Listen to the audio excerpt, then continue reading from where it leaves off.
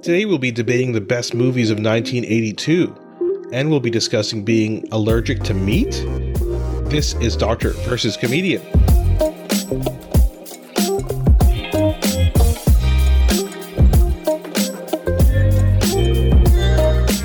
I'm Dr. Asif Doja, and this is the Doctor of Laughs. Not a real doctor. Ali Hassan. Every episode I pick a topic for Ali from comedy and entertainment, and I question him about it. Then Ali picks a topic from medicine and health and grills me on that topic. Today, Ali and I will debate which are the best movies from 1982. And we will discuss being allergic to meat? Question mark? You are suspicious, it seems. I know nothing about this story, as is my way, so you will enlighten us, I'm sure.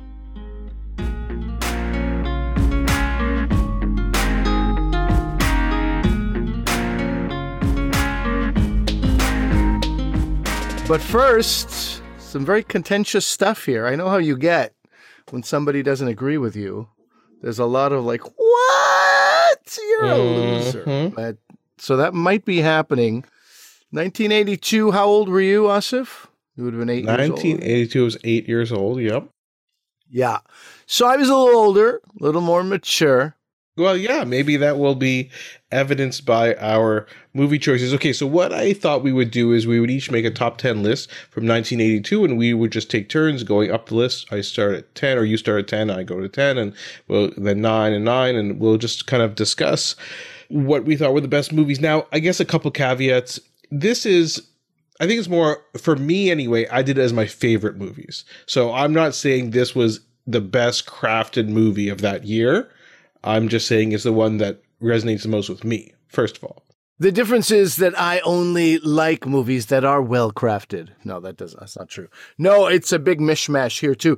Now, are you saying 10 is your least favorite of your favorites and number 1 is your favorite? Correct. Or how are you doing that? Oh, that's not, it's too crazy. That's too difficult. What do you mean? Oh, that's difficult. Okay, because there's like 7. Well, no, 7 of them are tied for first place. They're so phenomenal. You know, sometimes you have to choose between your children, so you're going to have to do that. So, my youngest? No. That was quick. Won't remember. That's why. Okay. So the other thing is there are a couple movies that we probably won't get a chance to talk about that came out. This is how crazy 1982 was. A lot of people say it's one of the best years for movie releases ever in the history of movies. So here's ones that I don't think we will talk about, but so they don't even make our list, but they're also amazing movies. The Road Warrior, which is the sequel to Mad Max. Number 2, yeah. I mean, look, number 1 was phenomenal. I mean, something completely otherworldly and like, you know, in that time. Look, some of these things, you know, if you watch them now for the first time, you can't appreciate them in the same way. There's just no way. But understanding what existed at the time and then this insane world that they created, amazing. And it's only because it's number 2 that it's not on my list. And some people, the first exposure to the Mad Max world was with the Road Warrior. They didn't actually know because the Mad Max was a bit bigger in Australia, and then kind of the Road Warrior was the bigger one in North America. But, you know, you raised a good point. People think Star Wars, blockbusters, but what Star Wars actually did was it opened up the possibilities to all different kinds of fantasy sci-fi movies. It wasn't just clones of Star Wars that came out. There were things like that. And so you see things like The Road Warrior. Another one is The Dark Crystal. The Dark Crystal was like a fantasy movie all done with puppetry and Jim Henson's Creature Shop or whatever. So that was another one, another seminal movie from that year. Other ones that came out that year, Pink Floyd The Wall, the documentary, The World According to Garp. I don't think we're going to talk about that. Good. That's a classic movie. The Year of Living Dangerously. Airplane 2. Now, if Airplane came out this year, it would have to be, I think, on both of our top 10 lists, but it's the sequel again. So similar to Mad Max. Not this year, but this year of 1982. Of 1982, yes, exactly. That would be weird, yeah. And then Das Boot, The Boat, Wolfgang Petersen's big breakthrough film, again, a classic. He just passed away, I think, recently, Wolfgang Petersen. So I haven't seen Das Boot, a source of great shame for me. I've never seen it. Well, another movie I didn't see this year, but was supposed to be amazing, is The Verdict with Paul Newman. Apparently, it's a great movie. Never saw it. So again, these are just I'm ones sure it's an acting masterclass. Yeah. that we're not talking about. And then another one. Okay, so this one, if I didn't include this, my wife and kids would get so upset. It's Annie. Right, the film version of the musical. Yeah. They love it. Listen, Carol Burnett is in it playing Miss Hannigan. She did a phenomenal job. The little girl Yeah. whose name I forget, who plays Annie, was great. It's a lot of fun. You know, we know all the songs in our family because of that. Like my wife watched this a million times. But I have a feeling Ali's going to bring up a point about this movie. You know, when you have like young kids who you know, nieces perhaps, who love to sing that Annie song, it ruins it. I just found the original kind of annoying, and then there was a lot of kids who did, you know, their versions of that song, which only made it more annoying. So when I think of Annie, I think annoying, and therefore it could not be on the list. But yeah, a great movie in many ways, but I can't speak. And then of course they did a remake with Jamie Foxx. Then they did a live musical that was on NBC, which we watched with the family. So that's all fun. Interesting, in the remakes and the live musical, they didn't include the character of Punjab. I thought you were going to point out Punjab. Another he issue. I think is he the chauffeur? Or he's the butler. I'm not quite sure what his role was, but he is able to, of course, levitate objects, you know, with his Asian powers. I mean, more reason not to talk about Annie. And yet here we are talking about it more than I might talk about any other movie here. So let's start at the bottom of our list. We'll work our way up to our favorite movie of 1982. So Ali, why don't you start off with the lowest one on your list? Okay, if we're going to start with lowest, I think I'm going to say Fast Times at Ridgemont High.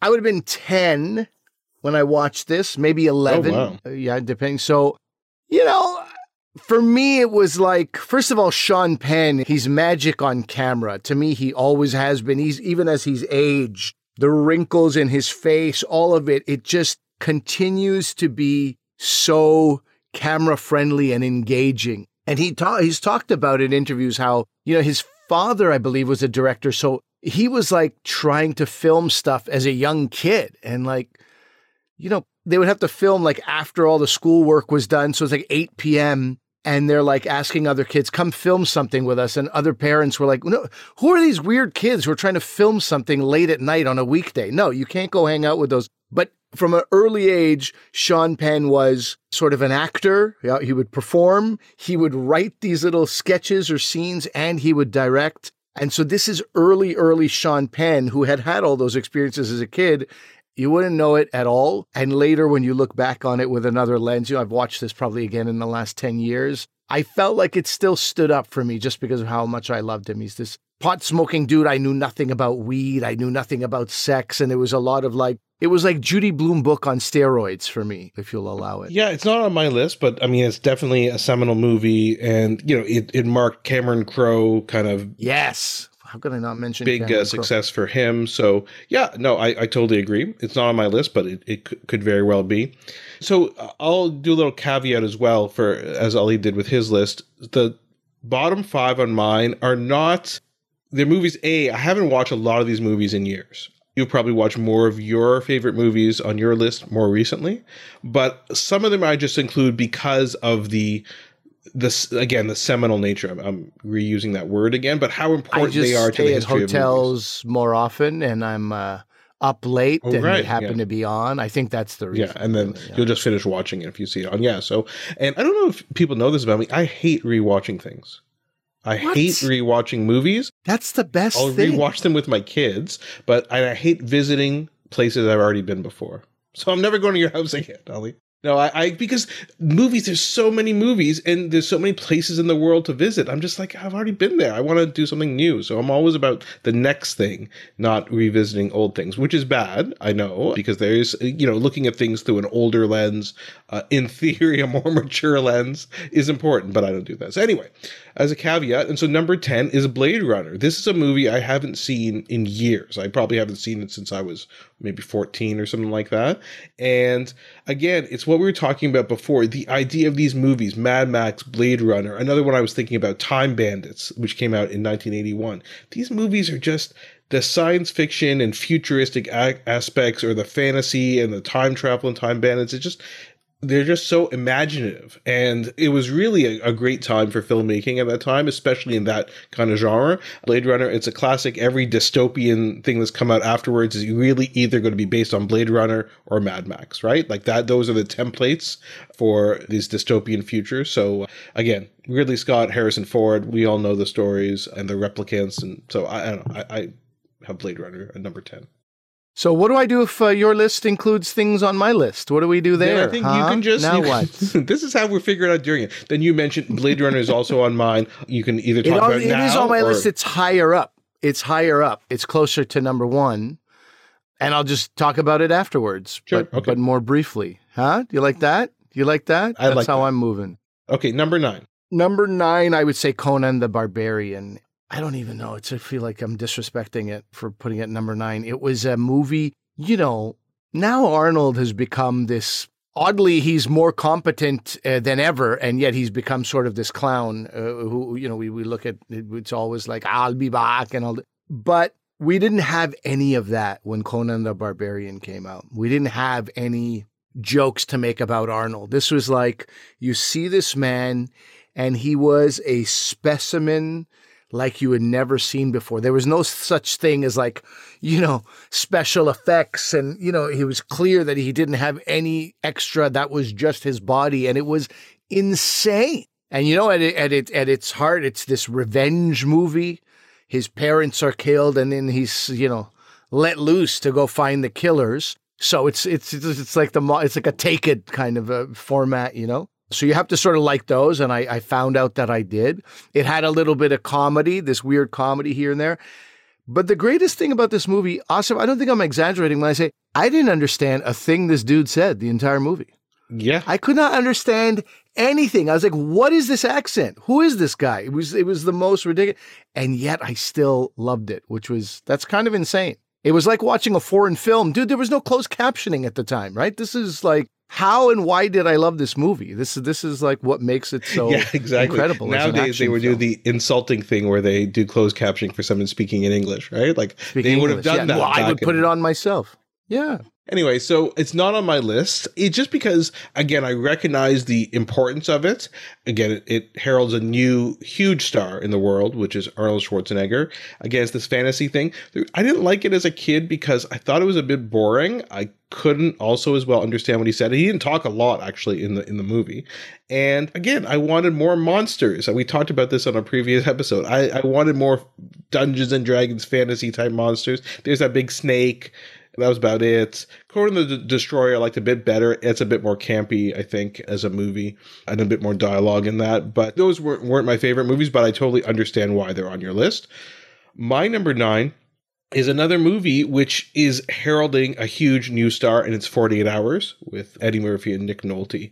The fact that they took a chance on Eddie Murphy on this in this role. He was fresh off Saturday Night Live, and they wanted other more famous actors, and they wanted even more famous actors for the Nick Nolte role. They wanted Clint Eastwood and stuff like that. They wanted some other Richard Pryor and stuff like that for Eddie Murphy's role. But anyway, it's a great movie. It's tons of fun, and it's a good action movie. So 48 Hours is on my list, but again, probably more because it's Eddie Murphy's first major movie.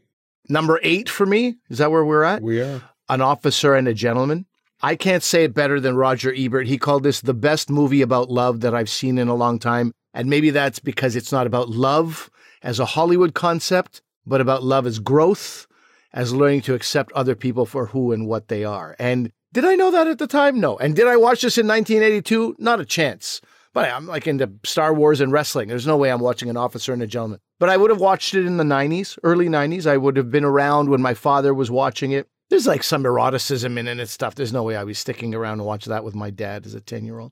But I do remember more than anything, and yes, the love story is beautiful, but for me, that relationship between Louis Gossett Jr. and Richard Gere, for me, that was the most interesting thing about this movie. It was, I felt physically ill at certain times by what he was making him do, and then how Richard Gere would respond, like, you want me to do 100 push-ups, I'll do 150, like in the pouring rain. And it was, I don't know, there was an insanity there that somehow I was like I don't even know if I can say I enjoyed watching it. It really made me sick. But retrospectively, to be like, man, to have a movie make you feel so much. This movie and acting, of course, even Deborah Winger's performance, phenomenal. I think it has to be in my top 10. Yeah, so a couple disclosures. It's not in my top 10, and I've never seen the movie. So that is a bit of a blind spot for me. I think I've seen it on TV. At the very end of the movie, is he like holding her in his arms and they're walking in the rain or something like that? Is that the final scene? I believe so. I think maybe I've seen that on TV, but I certainly haven't watched it. So probably won't comment, though. I know Louis Gossett Jr. won the Best Supporting Actor at the Oscars for that performance. So yeah. Okay, so then my number 8, it's Tron. So this is mainly for what it means, this idea of like computers were taking over. Personal computers are coming out in the early 80s, personal video game consoles, arcades, and then this idea of Tron. And the special effects now, if you look back at them, they're a bit silly. They're kind of a combination of animation, but light cycles and the light cycle chases and stuff like that, it just blew my mind back in the day. Did I really understand the movie? Not really. Did it make a lot of sense? I'm not quite sure. But again, just for that whole aesthetic of it, I thought it was great. I'm pretty sure I watched the remake, whatever that was, or the Tron Rebirth or whatever it was a couple years ago. But I don't remember anything about that movie. But I do remember a lot about the first Tron. So that's on it again for what it represents. Okay. It represented not a lot for me, so it doesn't crack my, I don't even know if it's in my top 20. Number 7. Number 7, and this is difficult to put at number 7. It could be in the top 3, but as I said, such a loaded category. It's Rocky III. It was written, directed, starring Sylvester Stallone. I think he directed 2 of them. This was the second one he directed. I don't know what to tell you. We're introduced to Mr. T as Clubber Lang. He does a phenomenal job. He was like, can you remember hating someone as much as you hated a Clubber Lang? He was despicable. I was talking to somebody about this recently. One of the most underrated actors of all time, in my opinion, I have to agree, is Carl Weathers. This guy showed up, ex-football player, showed up in incredible shape when we met him at number 2, super handsome. And like Sylvester Stallone just looked like a awful, like abused child who'd been thrown out in the trash compared to Carl Weathers. But Carl also, the acting was so amazing, so compelling on screen. And we're not even touching his Arrested Development performances. I mean, that's a whole other thing. I think he's very underrated as an actor. Hulk Hogan was in this, so that, of course, excited me. Also, Adrian, who was like all the jokes, like, Adrian, and she had no kind of arc really in number 1 and number 2. I found she was just like a pestering person in the background, which was kind of annoying. I think in 3, she definitely is much more supportive and encouraging and comes into her own as a character. Yeah, I don't know. He loses his manager, he loses everything, and Carl Weathers coaching him back, Apollo coaching him back, all those training sequences. So good. And then from a trivia perspective, that's the same year he made Rocky III. As I say, acting, writing, directing. He also starred in First Blood, right? So he was just kudos to Sylvester Stallone and this thing that they created. I mean, I would watch Rocky III again right now. Yeah, it's going to come up later for me. And so I'll just say I love that movie. We'll talk about it in a second. But Ali, just to correct you, Apollo Creed was in Rocky, like the first Rocky too. He's in the first 2 movies. Oh, of course he was. Of course he was. That's right. Okay, so number 7 for me is John Carpenter's The Thing. A lot has been written about this movie online, how it was panned by the critics. It was a huge failure. And now when you look back on it, it's a huge success. I think people thought it was a Alien kind of ripoff, but it was, the whole conceit is that this thing in this frozen wasteland can take the form of other people. They don't know who to trust. And of course, the creature, when it reveals itself kind of at the end and kind of all these mangled parts together, it's a classic. So it's, again, for what it represents for that genre, that kind of horror fantasy genre, I think The Thing has to be on my list. Pretty good. Not on my list, but pretty good. Agreed. 6. Now we get into acting, basically. Now, it's still a little bit of like things that made me feel a certain way, but I found Tootsie. I got to put Tootsie here at 6. I just thought all I could think of that entire movie, it entertained me on 2 different levels. Number 1, the actual script and story were so great.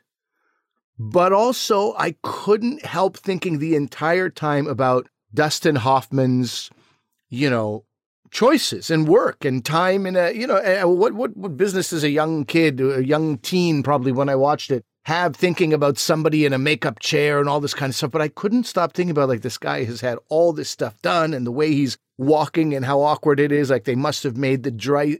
He must have been like, make it tighter. I need to be uncomfortable, and putting on all that makeup and walking in heels. I mean, it affected me on two different levels. The story was great. And I would say the acting was fantastic, but then also part of that acting was like, this is crazy what this actor is putting themselves through to make a point at the time, like how women get treated for better or for worse. So I just thought the commentary of the film was also so great. So I just can't say enough good things about Tootsie. Yeah, it's not on my list, but it very well could be. I watched Tootsie as well, as you said, not when it came out in 82. I saw it maybe 10 years later.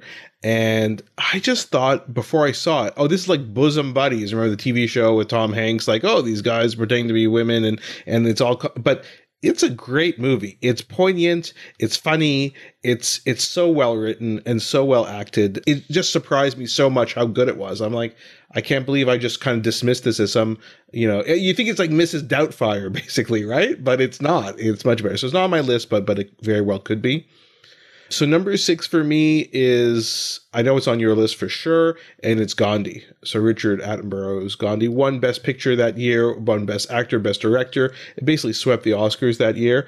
It's a great movie. My parents felt so strongly about this. Maybe your parents did too. They took me to see it in the movie theater when I was 8. Same. Buddy, I feel like we went together. We could have gone together. It's quite possible. I think we went together. I think it was a Doja Hassan collab. It probably was, because I was living overseas at the time, so it had to be in North America that we saw it. And I think we all went in Montreal. I definitely fell asleep in the movie as a kid. Yes. So. I remember this. Dude, I remember this. We did go together, and I do remember you falling asleep, and it was a very long movie. There's no doubt about that. I don't think as a kid we'd seen anything that long. I mean, of course, I've revisited it since. It's just a great movie. The scene of him being thrown off the train at the beginning, I remember from being a kid and just being like shocked, like, what is this? What is going on? And it kind of sets the stage for what drove Gandhi on his journey afterwards. So yeah, definitely on my list. It's a classic. Is it higher on your list, or is it? Yeah, it's higher. I'm at number 5. Gandhi's coming. Next on my list, I'm going to say Diner. Okay, Barry Levinson's debut. He was the director of Diner. Barry Levinson did Rain Man, Good Morning Vietnam, award-winning director. This is one of those movies where it's like, you're not even sure as a young person what you're connecting to here. So it's this actor's, it's a complete like masterclass showcase. Maybe masterclass is too strong because I wasn't watching it for the acting, but the characters, so there's Mickey Rourke, Tim Daly, Kevin Bacon, Paul Reiser, Daniel Stern, Steve Guttenberg, Ellen Barkin plays Daniel Stern's wife. And these buddies, they're post-high school. I would have watched this in high school. I would have watched it again since. But I remember liking it even though, one of them's getting married. I know nothing about marriage.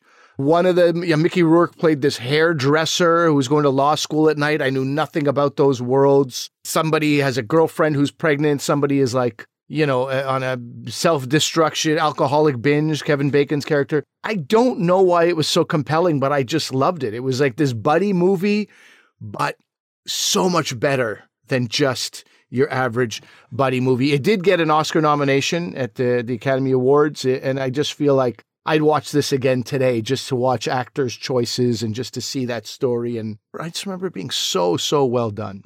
Yeah, it's not on my list because I haven't seen the full movie. I've certainly seen clips of the actors all sitting around, doing the scenes together in the diner.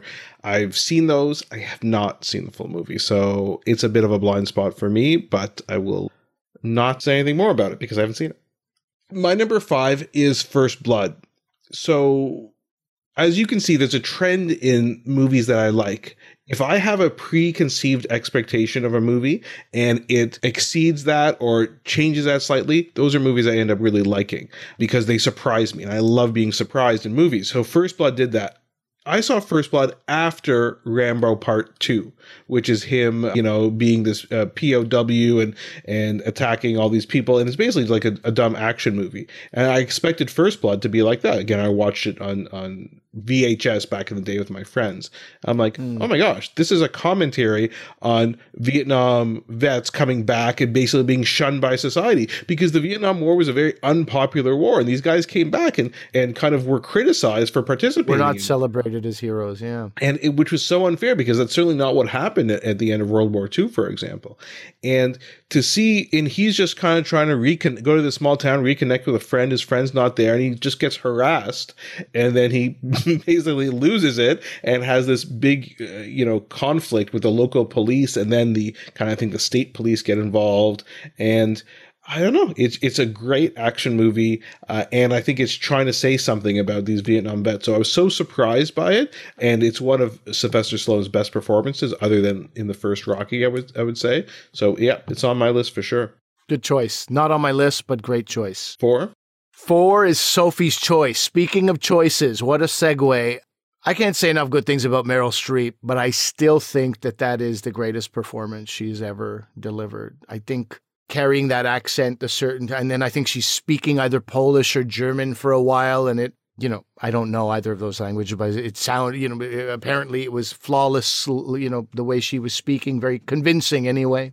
I really thought, because it's like she spends so much of that movie in pain and grief, crying, but it's never too much, and you're never tired of it. You're never, I don't know, it's this fine line she walked. And the fact that Kevin Kline was not overshadowed says a lot about him. By one of the greatest performances I've ever seen, Kevin Kline's good. Peter McNichol, fantastic as well. It's an introduction to this idea of bipolar syndrome. I knew nothing about it, and Kevin Kline was bipolar.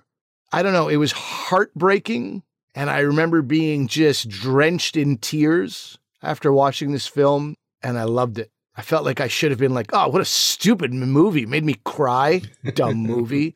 And it was the exact opposite. I was like, what a journey I just went on with these people. Truly one of the best acting performances from all these people, and great story, great movie. So people listening to the podcast are going to be like, I think I figured out why Asaf can watch so many movies, because he has so many blind spots of classic movies he hasn't seen. And this is another one of them. I know the movie. I've seen clips of the performances. I know the titular choice that she has to make in the movie, but I've never watched it in full. So my apologies. I'm sure it would be on my list if it was. Yikes. Yikes, indeed. So my number 4, if you want to talk about completely different movies, is Poltergeist. So this movie, again, I did not watch in 82. It seemed too scary. I watched it years later, and I actually couldn't believe, and it still sticks with me, how good this movie is. The various scenes in it. We all know about the girl being sucked into the TV, but the big scene that I still think about to this day is, there's the older brother who has his room, and there's a big tree outside his room that ends up kind of coming through the window and attacking him. But his parents say, he's kind of scared of storms, right? And they're like, well, you can count the seconds between the thunder. And if that length of time is increasing, the storm's going away. But if it's decreasing, it's coming closer. So he's counting in between them, and they keep getting shorter and shorter and shorter and shorter. And then when there's like no time in between them, that's when his window smashes and the tree tries to kind of attack him and grab him. So many amazing scenes, them going through the closet and coming out I think it was the living room ceiling. And then of course at the very end, when they realize that the house, sorry for the spoiler for a movie that's 40 years old, is built on this graveyard that they were never told about, and all the bodies in the graveyard. I remember watching and thinking, oh my gosh, did Steven Spielberg direct this? Because it says he didn't, but it's such a Spielberg type movie, just a bit more on the horror end of things. There's a whole thing you guys can read online. Tobe Hooper was the actual credited director, but Steven Spielberg had a lot of involvement on this movie, and he was apparently on set a lot. And so the question is, who really directed it? And again, you can read essays about that. But anyway, Poltergeist, one of the best, horror genre type movies I've ever seen in my life. An early memory I have is going to Asif's house as a kid, and we'd watch horror movies, and his older sister Sophie would wrap herself entirely in a blanket or quilt and have the tiniest hole just peeking out of the blanket. And that's how she would watch horror movies. And she would be like, I'm watching. But she needed to have that blanket ready to close at any moment. And Asif would watch. Yeah, well, you would watch. You were a younger brother and you would be uncomfortable. And then at some point, your mother or father would come in and be like, do you want to come with me? Do you want to leave? And then you just split. I was about to say that. I would always leave. I would never watch. I would probably watch 15 minutes and then I get too scared and I would leave. Yeah, that's exactly what happened. Yeah, you were absent and your sister was covered in a pile of blankets. Yeah, that's my memory of watching horror movies. True story. Okay, number 3 for you. Blade Runner. You mentioned it earlier. I did not appreciate this movie when I first saw it. I thought it was like the slowest paced movie ever. I'm like, why is it always raining?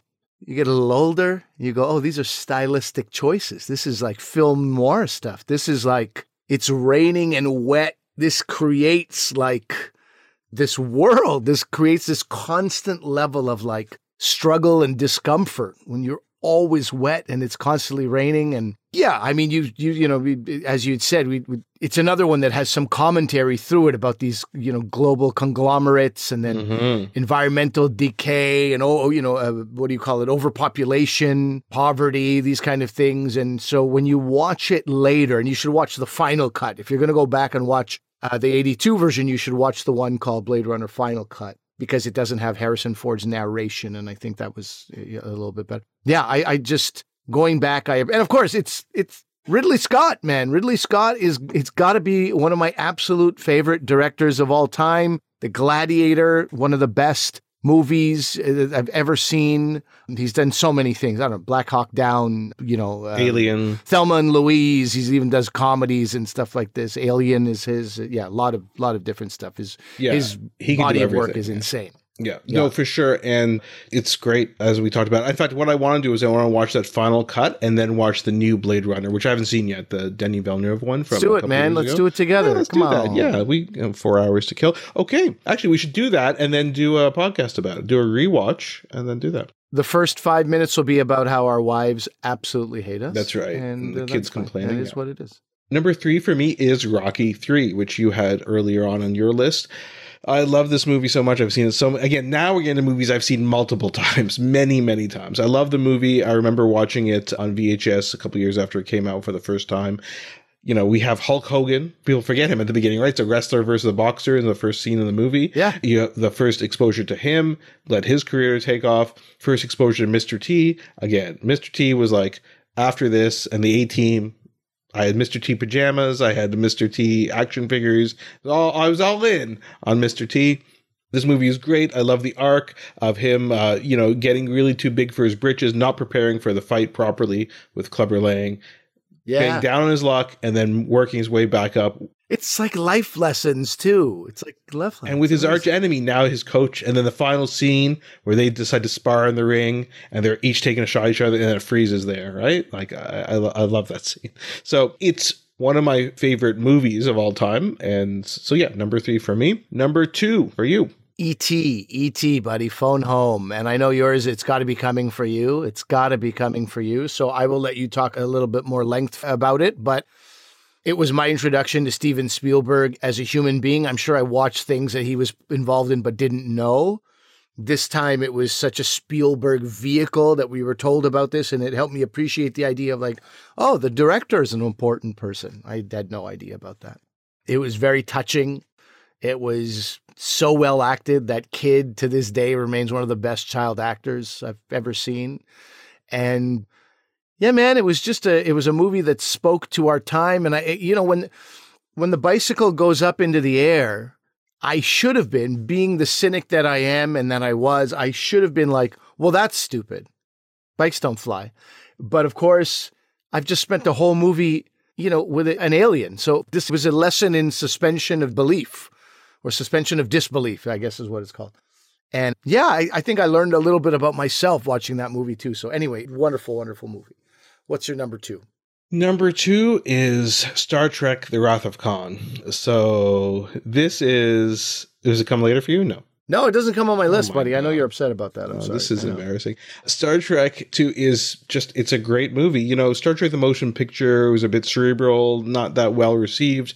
Then this one comes out. Again, it's this exciting movie. They actually went back to the TV show and pulled out this character, Khan Noonan Singh, and and his quest for revenge, because, he was supposed to have been dropped off on this planet to live his life. And that planet, for various reasons, turned out to be quite a big disaster. And so he wants revenge on Kirk. So it's a great action movie. And of course, it has, again, this is a big spoiler, the death of Spock in it, which at the end of that movie, you thought, this is it. Like, he sacrificed himself at the final scene of it. So fantastic movie, probably the best Star Trek movie that's been made. And has to be number 2 on my list for that reason. Number 1. I'm filled with regret that it's not in my top 10. I should have done it. Because also, I've been thinking about this movie because the Star Trek Strange New Worlds episode that I was on, I've been watching that series. It's La'an Noonan Singh, right? And I was thinking about, anyway, it should have been on my top 10. Oversight. It got squeezed out by a bunch of other stuff. Ali is he's shared a screen with a Noonan Singh, and yet. Yes, not exactly. I've shared a screen. Shared an episode. How about that? I'm going to edit that part out. Yeah. Number 1 is Gandhi for me. Despite the fact that you fell asleep, or maybe because you fell asleep, I was like, this kid doesn't get it, but me as an older, more mature guy, I like it. I was introduced to a lot of things about my own background and heritage and ancestry via this movie. I was introduced to the idea of colonialism, something I knew nothing about prior to being 10 years old. This whole world just opened up, racism against brown people.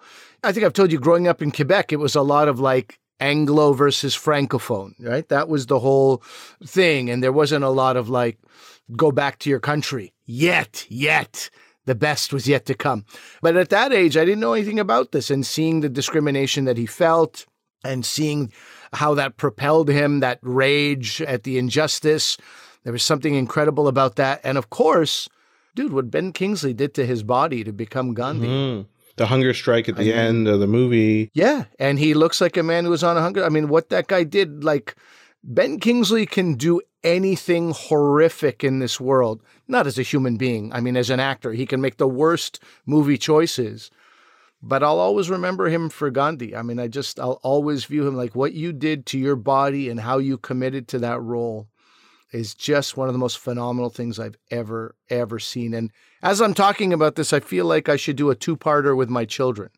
2-parter just for, risk of them falling asleep. But I think we should watch that as a family. Well, I was just thinking about this. We should do that. Now it's going to be several nights because we should also, I haven't watched E.T. with my kids, and E.T. is my number 1 movie. And I want to watch it with them. It's 40 years ago. I think it's a perfect time, like this year, to do it. So E.T., again, it kind of goes to everything I was saying before. So as I said, I like being surprised. And I think I've told the story in the podcast before, but I was visiting Ali and his family, and we wanted to go see a movie. My dad was going to take us to a movie, and I wanted to go see the re-release of Raiders of the Lost Ark, and my sister wanted to go see Kenny Rogers in Six Pack, and Ali was pretty easygoing. He didn't really care what we did. And so, but of course, me and my sister were arguing about what to do. So my dad said, listen, this E.T. movie is supposed to be good. It's getting really good reviews. Why don't we just go see that? I think Ali was like, yeah, that sounds good. So, we're staying at Ali's house. Let's just, all the 4 of us go to that movie. And I didn't know what it was about. I thought it was like a horror movie because I know that I'd seen Close Encounters before. It's very ominous and scary before E.T. appears. If you rewatch the movie, you're like, oh my gosh, this is like, what is this? What's going on? And then you realize it's like a friendly alien, and then he gets sick, and the government's coming. I mean, it just takes you through all these emotions. It's just such a superbly made movie. So definitely I want to rewatch it with the kids. So maybe when Ali's over, we'll watch it with all the kids and make them watch Gandhi as well. But make them. I like them. Make them. E.T., it's interesting. He thought about doing a sequel about E.T. on his planet, and then Steven Spielberg was just like, I can't do that. Like, this is a single movie. It's a seminal movie. Again, 3rd time of me using that word, and he's just going to leave it at that. So, number 1 on my list. So, anyway, curious to what our listeners think about 1982 movies. Let us know what you guys think. Send us a message, an email, a tweet, DM. Let us know what you think. And why don't we move into the next section there, Ali?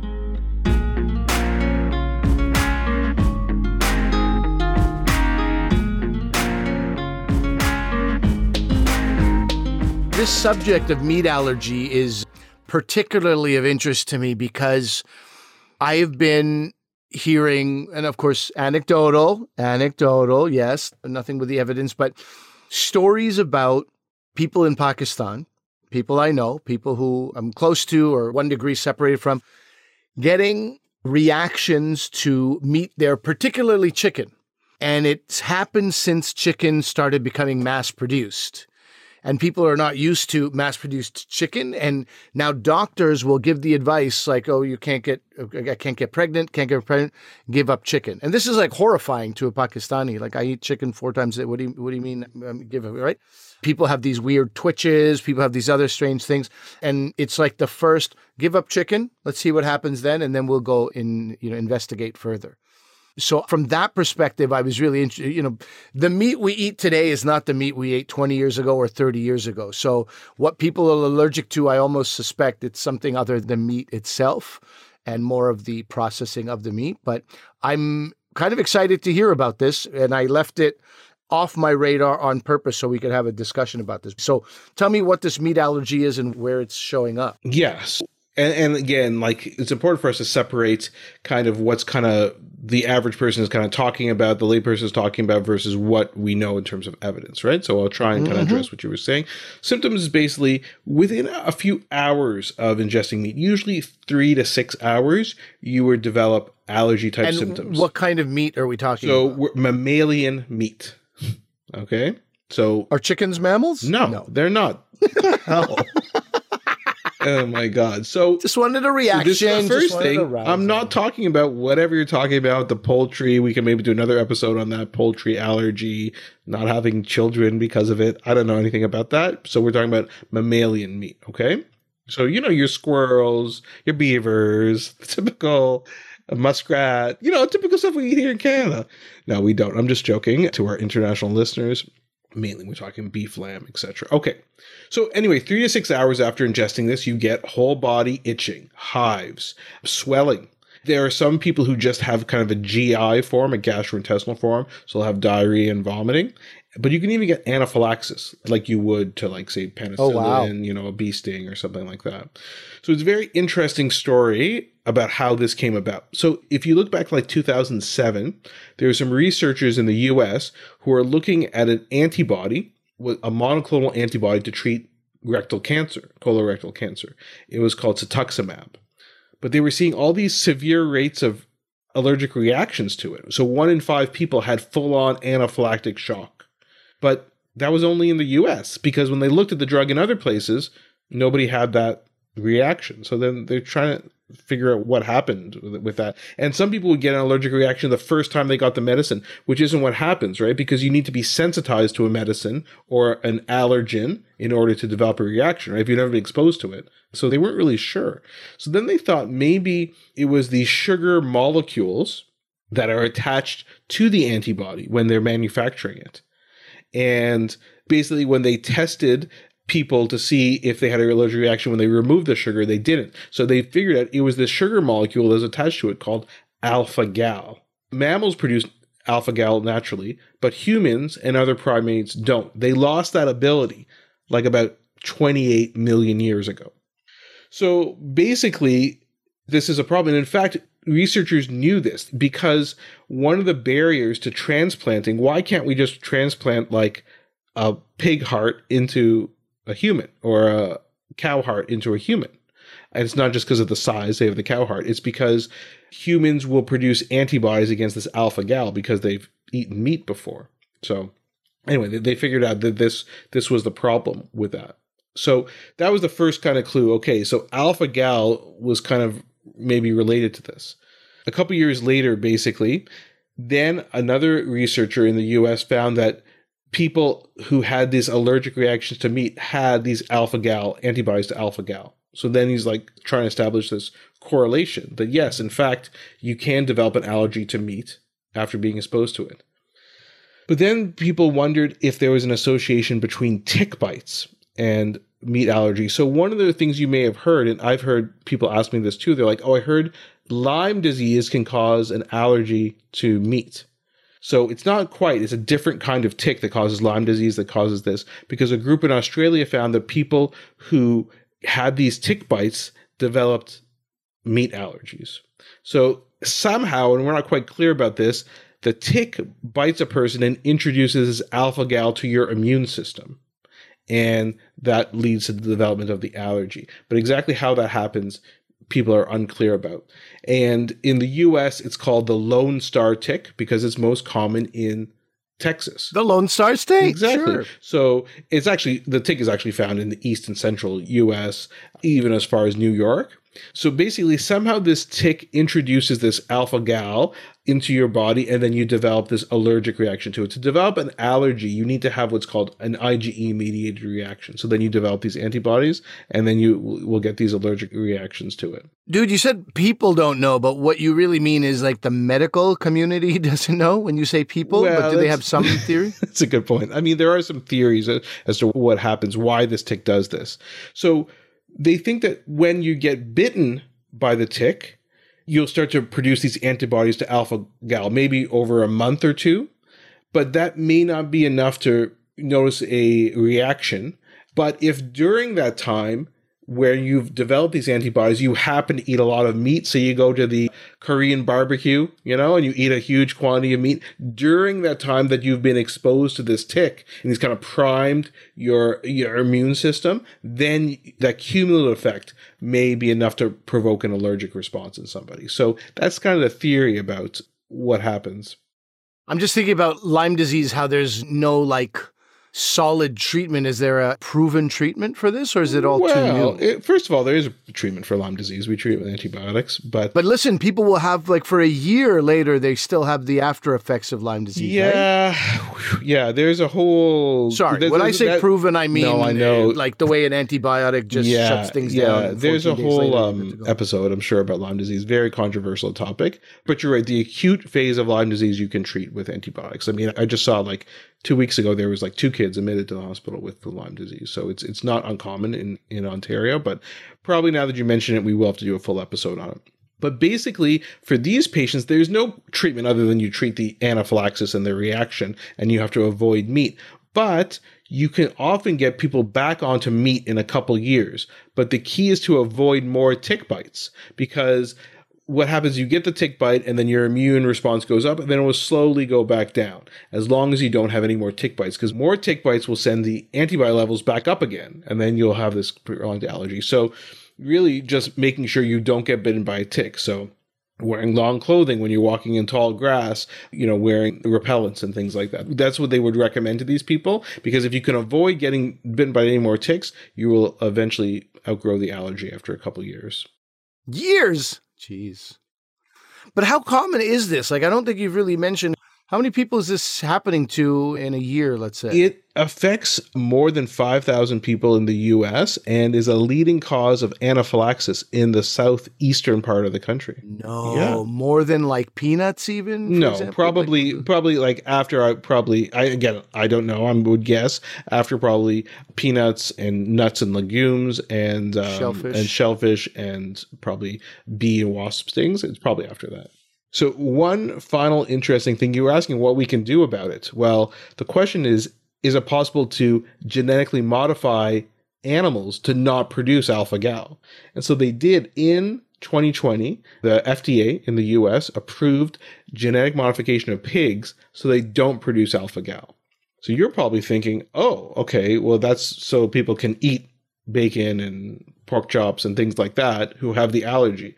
And it's called, the trademark name is Gal Safe. So you can, it can be eaten by people with the alpha-gal allergy. But there's another reason for making that. And so you could actually look into organ transplantation, right? Because now they don't have the alpha-gal that you can do. So even though it sounds like it's quite a niche market for the people with this meat allergy, it's really for the idea that you can do what's called xenotransplantation. So transplanting organs from another species into humans. Yeah. And so now that you've gotten rid of the alpha-gal, it might be possible. See? Yeah, this has nothing to do with my chicken theories I thought I was for sure going to hear about steroids in the animals. I was going to hear about, whatever. I thought I was going to hear about genetic modification earlier on. not at the end when how this is going to help. Yeah, and it's actually a good thing, question mark, with the genetic modification. Well, you put allergy to meat and you put a question mark on it. So I was like, why are you suspicious of this? Yeah. No, it's just such a strange thing. I didn't even believe it when I first heard about it. And then you read about it, like, oh, there is something here. Very interesting. And again, like ticks involved, not Lyme disease. But you still got to avoid those ticks, Ollie, if you want to eat your steaks and hot dogs.